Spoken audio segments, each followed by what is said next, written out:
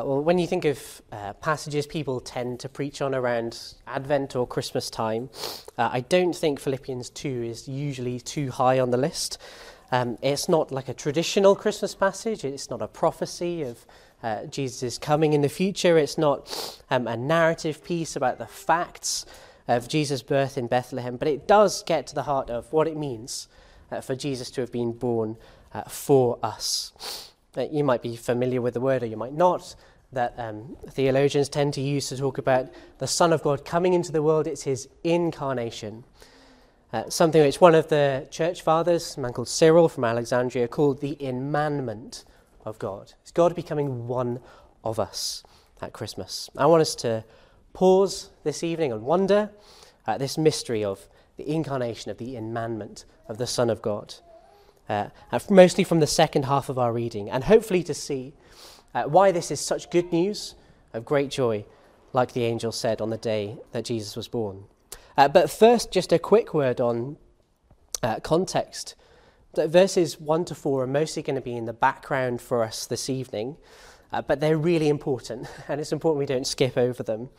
This section in verses 5 or 6 to 11 gives us some great truth about the Lord Jesus and who he is. We could spend hours and hours considering them. But if we did that and then didn't become the kind of people Paul is exhorting us to be, it wouldn't be worth anything, really. Paul includes this section in his letter to encourage the church to be unified in all they do, to have the same mind, verse 2, have the same love, be of full accord and of one mind, to be unified, to be humble people who consider each other as more important than themselves. And he holds up Christ as the supreme example of this. And he'll talk as well a bit later on in chapter 2 about how Timothy and Epaphroditus are also good examples of this.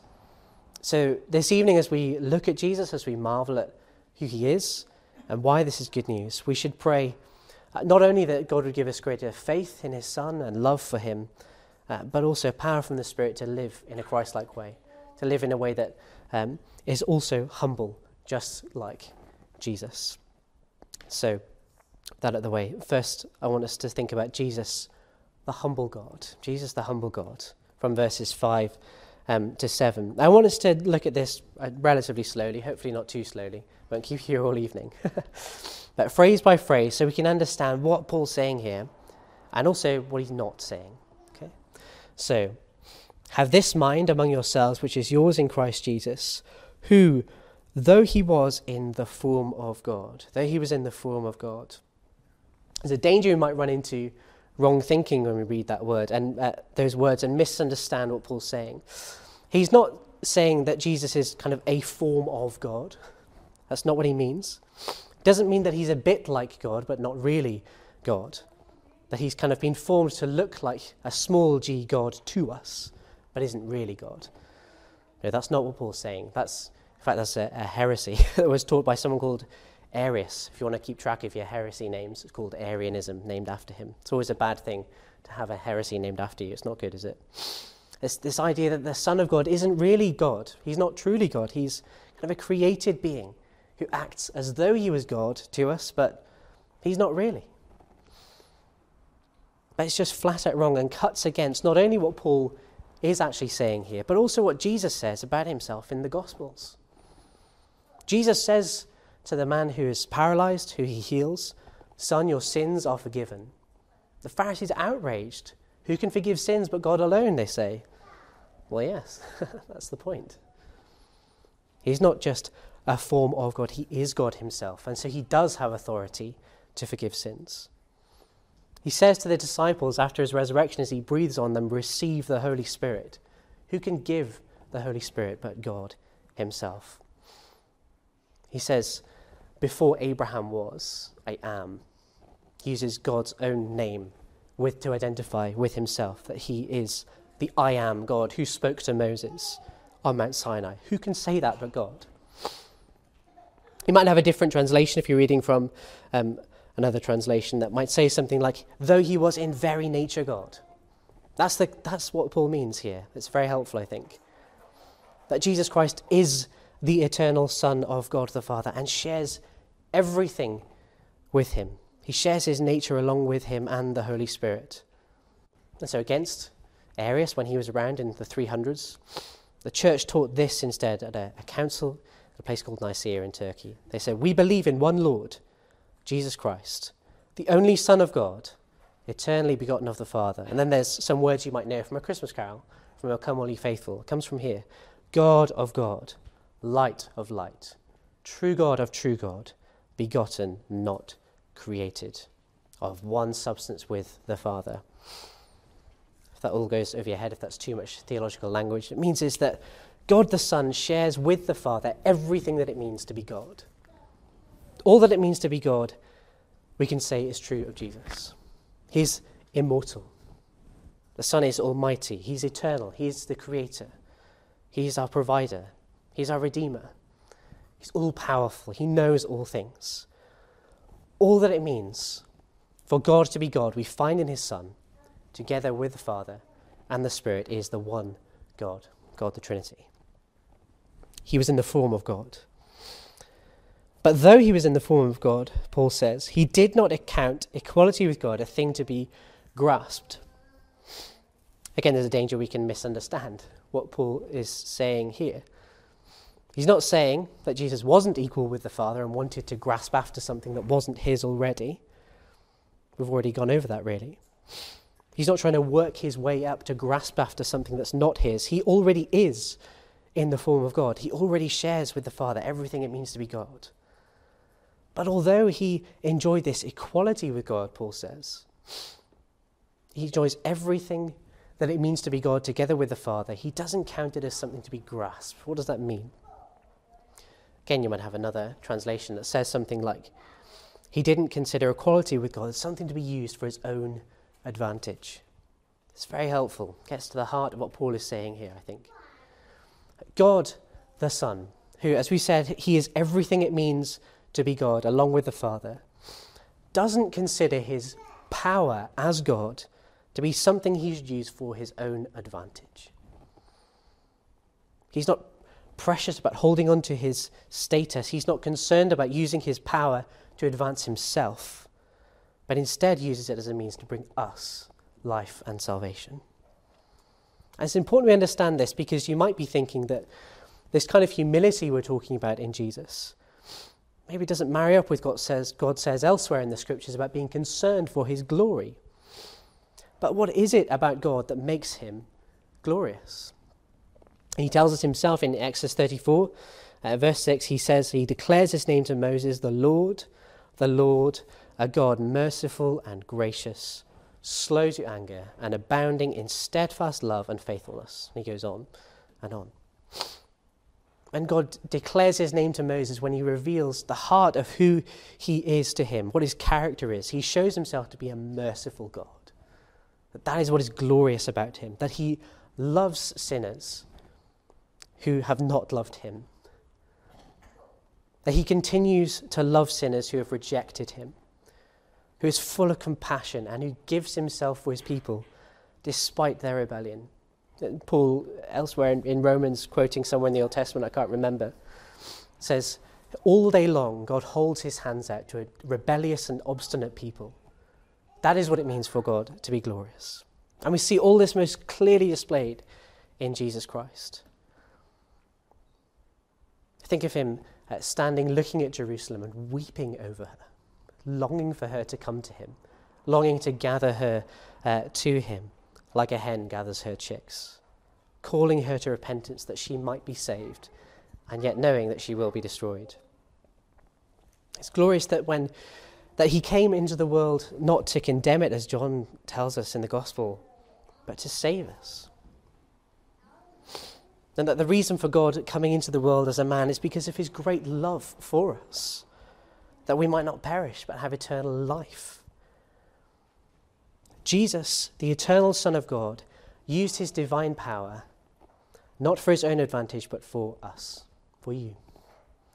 He used his great power for you. He gave himself in love for you. That is what makes him the glorious God. Let's hurry on. He didn't count equality with God a thing to be grasped, but emptied himself. Again, there's You might be spotting a pattern. There's a danger here. We can start to think of God becoming man at Christmas as meaning that, well, he must have to get rid of some parts of his being God for him to become one of us. He can't really be truly and completely God to become one of us. He has to get rid of something. That's not the case. It's mind-blowing and difficult to get our heads around, and we never truly will. As we sang earlier, the Father only, the Son can comprehend. But we need to keep in our minds that all the while Jesus was lying in a manger, according to his human nature, he was also sitting on the throne of the universe. He is still true and eternal God, even while he's in his mother's arms. Although his human body can only be in one place, he's also, according to his divine nature, filling all things. Although he really experienced death on the cross for us in his human nature, he's also fully alive, together with his Father and the Holy Spirit. This is why people call it a mystery of the incarnation, that it really is God who's become a man. Not God without some of his godlikeness, but really God. Jesus, of course, obscures his divine power at points in his earthly life, and deliberately until his resurrection, where Paul says he is revealed to be the Son of God in power, but he still was the Son of God throughout the entirety of his life. He didn't get rid of any of his divinity. If that would be the case, he wouldn't really be truly God anymore. It wouldn't really be God who'd become man. Not only that, but the Trinity would have been broken apart. God wouldn't have been God. You might have another translation here that says something like Jesus made himself nothing or of no reputation. And that's true, and that's what Paul will go on to say. But I think he means something else here, that before coming to Jesus' human life, which he'll talk of in a moment, he talks about the God the Son pouring himself out, emptying himself into a human nature. In other words, it means that he hasn't lost anything by becoming one of us, by becoming a human. He hasn't got rid of anything. He has added something, a human nature, to himself. He is always what he has always been and what he always will be. But now he also is human. Or to put it in perhaps strictly biblical language, like Paul says in Colossians, all the fullness of God dwells bodily in Jesus Christ. Jesus is the humble God. Secondly, Jesus is the humble man. Paul moves on and says he emptied himself, how? By taking the form of a servant. I think this is not the same thing as what Paul will say next, which is that he was born in the likeness of men. That, in other words, that he became a real man. What I think he means here is that Jesus has subjected himself to living in a fallen world, to living in a world full of the consequences of sin. Adam and Eve were real human beings, and yet they were not sinful people before they fell. They were really human before they fell. Sin is not like an essential part of being human. After the fall, obviously, all of us are born in sin. But we were made to live without sin. And which, of course, is what Jesus did. And we find elsewhere in the scriptures that Jesus lived a life perfectly free of sin. And being the true God, he did not sin at all in any of his earthly life as a human. But he did subject himself to living in a fallen world. And out of sympathy for us, took on that form of a servant. So he willingly, deliberately, voluntarily subjected himself to living in a world where he lost loved ones, just like we do. To experiencing life-threatening hunger and thirst in the wilderness. To being betrayed by his friends. To all manner of things that sin has brought into this world, and yet without sinning himself. In other words, God hasn't become a man in Jesus Christ in order to live in a bubble completely isolated from the rest of us. No, he's become truly God with us, which is what Emmanuel means, what we were singing of this morning. That's the reason that in Isaiah's prophecy we read this evening, he says, to us a child is born. To us a son is given. He is truly one of us, experiencing the effects of sin along with us and yet not sinning himself. by taking the form of a servant, being born in the likeness of men. Again, there's a danger here. Some people have tried to say this means, well, Jesus wasn't really a man, but he was like a man. That he kind of seemed to be human, but he wasn't really. Again, if you want to keep track of your heresy names, this one's called Docetism, which means seem. That almost that God wouldn't really want to subject himself to being human because it's just a bit gross. How could he want to do that? No. What Paul means is that the eternal Son of God became a real man, a real human being, just like us, in our likeness. And yet, as we said already, completely without sin. Again, there's a danger there. We could say, well, yes, Jesus was truly human, but that must have meant he had a sinful nature. But no. Scripture tells us he was without sin. It means not only that he didn't commit any actual sins, he also didn't have a corrupted humanity like we do. And yet his humanity is really ours. It's really our humanity. It's true both that he was conceived by the Holy Spirit and that he was born from Mary. Gabriel says to Mary in Luke 1 verse 35 of Jesus' birth, the Holy Spirit will come upon Mary, the power of the Most High will overshadow her, therefore the child to be born will be called Holy, the Son of God. The child will be called the Son of God. He's really a human child in Mary's womb, with her own DNA, one of us. And yet the child in her womb is also the eternal Son of God in human likeness. By taking the form of a servant, being born in the likeness of men, and being found in human form, he humbled himself by becoming obedient to the point of death, even death on a cross. Of course, Jesus didn't stay in Mary's womb. He was born. He grew up. He found favour with God and with men. And Paul tells us again that Jesus continued to humble himself. It's almost as though in this passage we can see Jesus descending further and further and further down until the point of death, and death on a cross. But becoming a human and living among sinful people isn't all he has come to do. He humbles himself further. So remember again, he is everything that it means to be God, and so he doesn't need to be obedient to anyone. He is the one to whom we should be obedient. He willingly subjects himself to obedience to death on a cross. Jesus, who is himself the way, the truth, the life, gives up his own life for us. And no one forces Jesus to do this.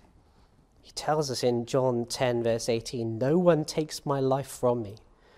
I lay it down of my own accord. I have authority to lay it down, and I have authority to take it up again." Who else has that kind of power over life and death but God himself? Which one of us can say, I have authority to die and I have authority to come back to life? None of us. And yet it's so human to die, isn't it? God cannot die. But God, the eternal Son, has truly experienced death according to his human nature. Paul speaks to the elders in Ephesus in Acts chapter 20 about the church of God, which he obtained for us with his own blood. It's an astonishing statement. That God has obtained the church with his own blood, that God has took on flesh and blood in Jesus, so that he might shed his own blood for us. And it's not just any death, it's death on a cross, the worst kind of public humiliation you could experience, death cursed by God under the law, through which Jesus became a curse for us, Scripture tells us. That he himself bore our sins in his body on the cross. Jesus is the humble man. And the last thing is that Jesus is now the exalted God-man. He is the exalted God-man. I've said already that you can see that Jesus is kind of descending further and further down, humbling himself so much. It's the complete opposite of self-advancement. It's the complete opposite of climbing up a greasy pole in a workplace looking to be promoted. He's not seeking to find honor or recognition by doing things that seem impressive. He's making himself nothing. I remember that's the same attitude we are to have in pouring out ourselves for one another in the church. And look then in verse 9 what the result is of this. Therefore, because of this, God has exalted him and bestowed on him the name that is above every name, so that at the name of Jesus every knee should bow. We said already, Jesus, of course, didn't stay dead. He took up his own life again. He was raised on the third day. He's ascended into heaven. He now reigns over all things as the man who is God, who has saved us. Now, Jesus, obviously, as we've said already, because he shares everything it means to be God with the Father, he deserves to be exalted. He deserves to be worshipped simply because he is God. And he's always enjoyed that perfect unity with his Father and the Spirit. This exaltation is rightly his. And yet, Paul says, the reason he's been exalted is because of his great humility.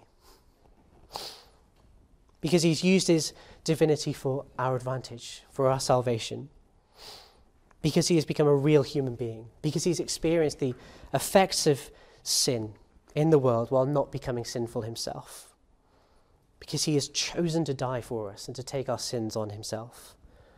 In other words, because he is that glorious, merciful, gracious God that God reveals himself to be in Exodus, who has now become one of us, he is exalted in heaven right now and pleads for you before the Father.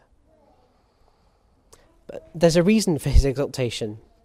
Why has God exalted him? So that at the name of Jesus, every knee should bow in heaven and on earth and under the earth, and every tongue confess that Jesus Christ is Lord, to the glory of God the Father. This exaltation has the purpose that we should also recognize Jesus is this God-man who is worthy to be praised, to be exalted. One day, Paul is saying every knee will bow in heaven, on earth, under the earth, and will acknowledge that Jesus Christ is Lord. But it matters that we recognize him as Lord now, so that we might enjoy the new creation we were speaking about this morning in the presence of our Lord and our God. And don't we want to know this kind of God? A God who is glorious because he uses great displays of power, not for his own self-advancement, but for our own good.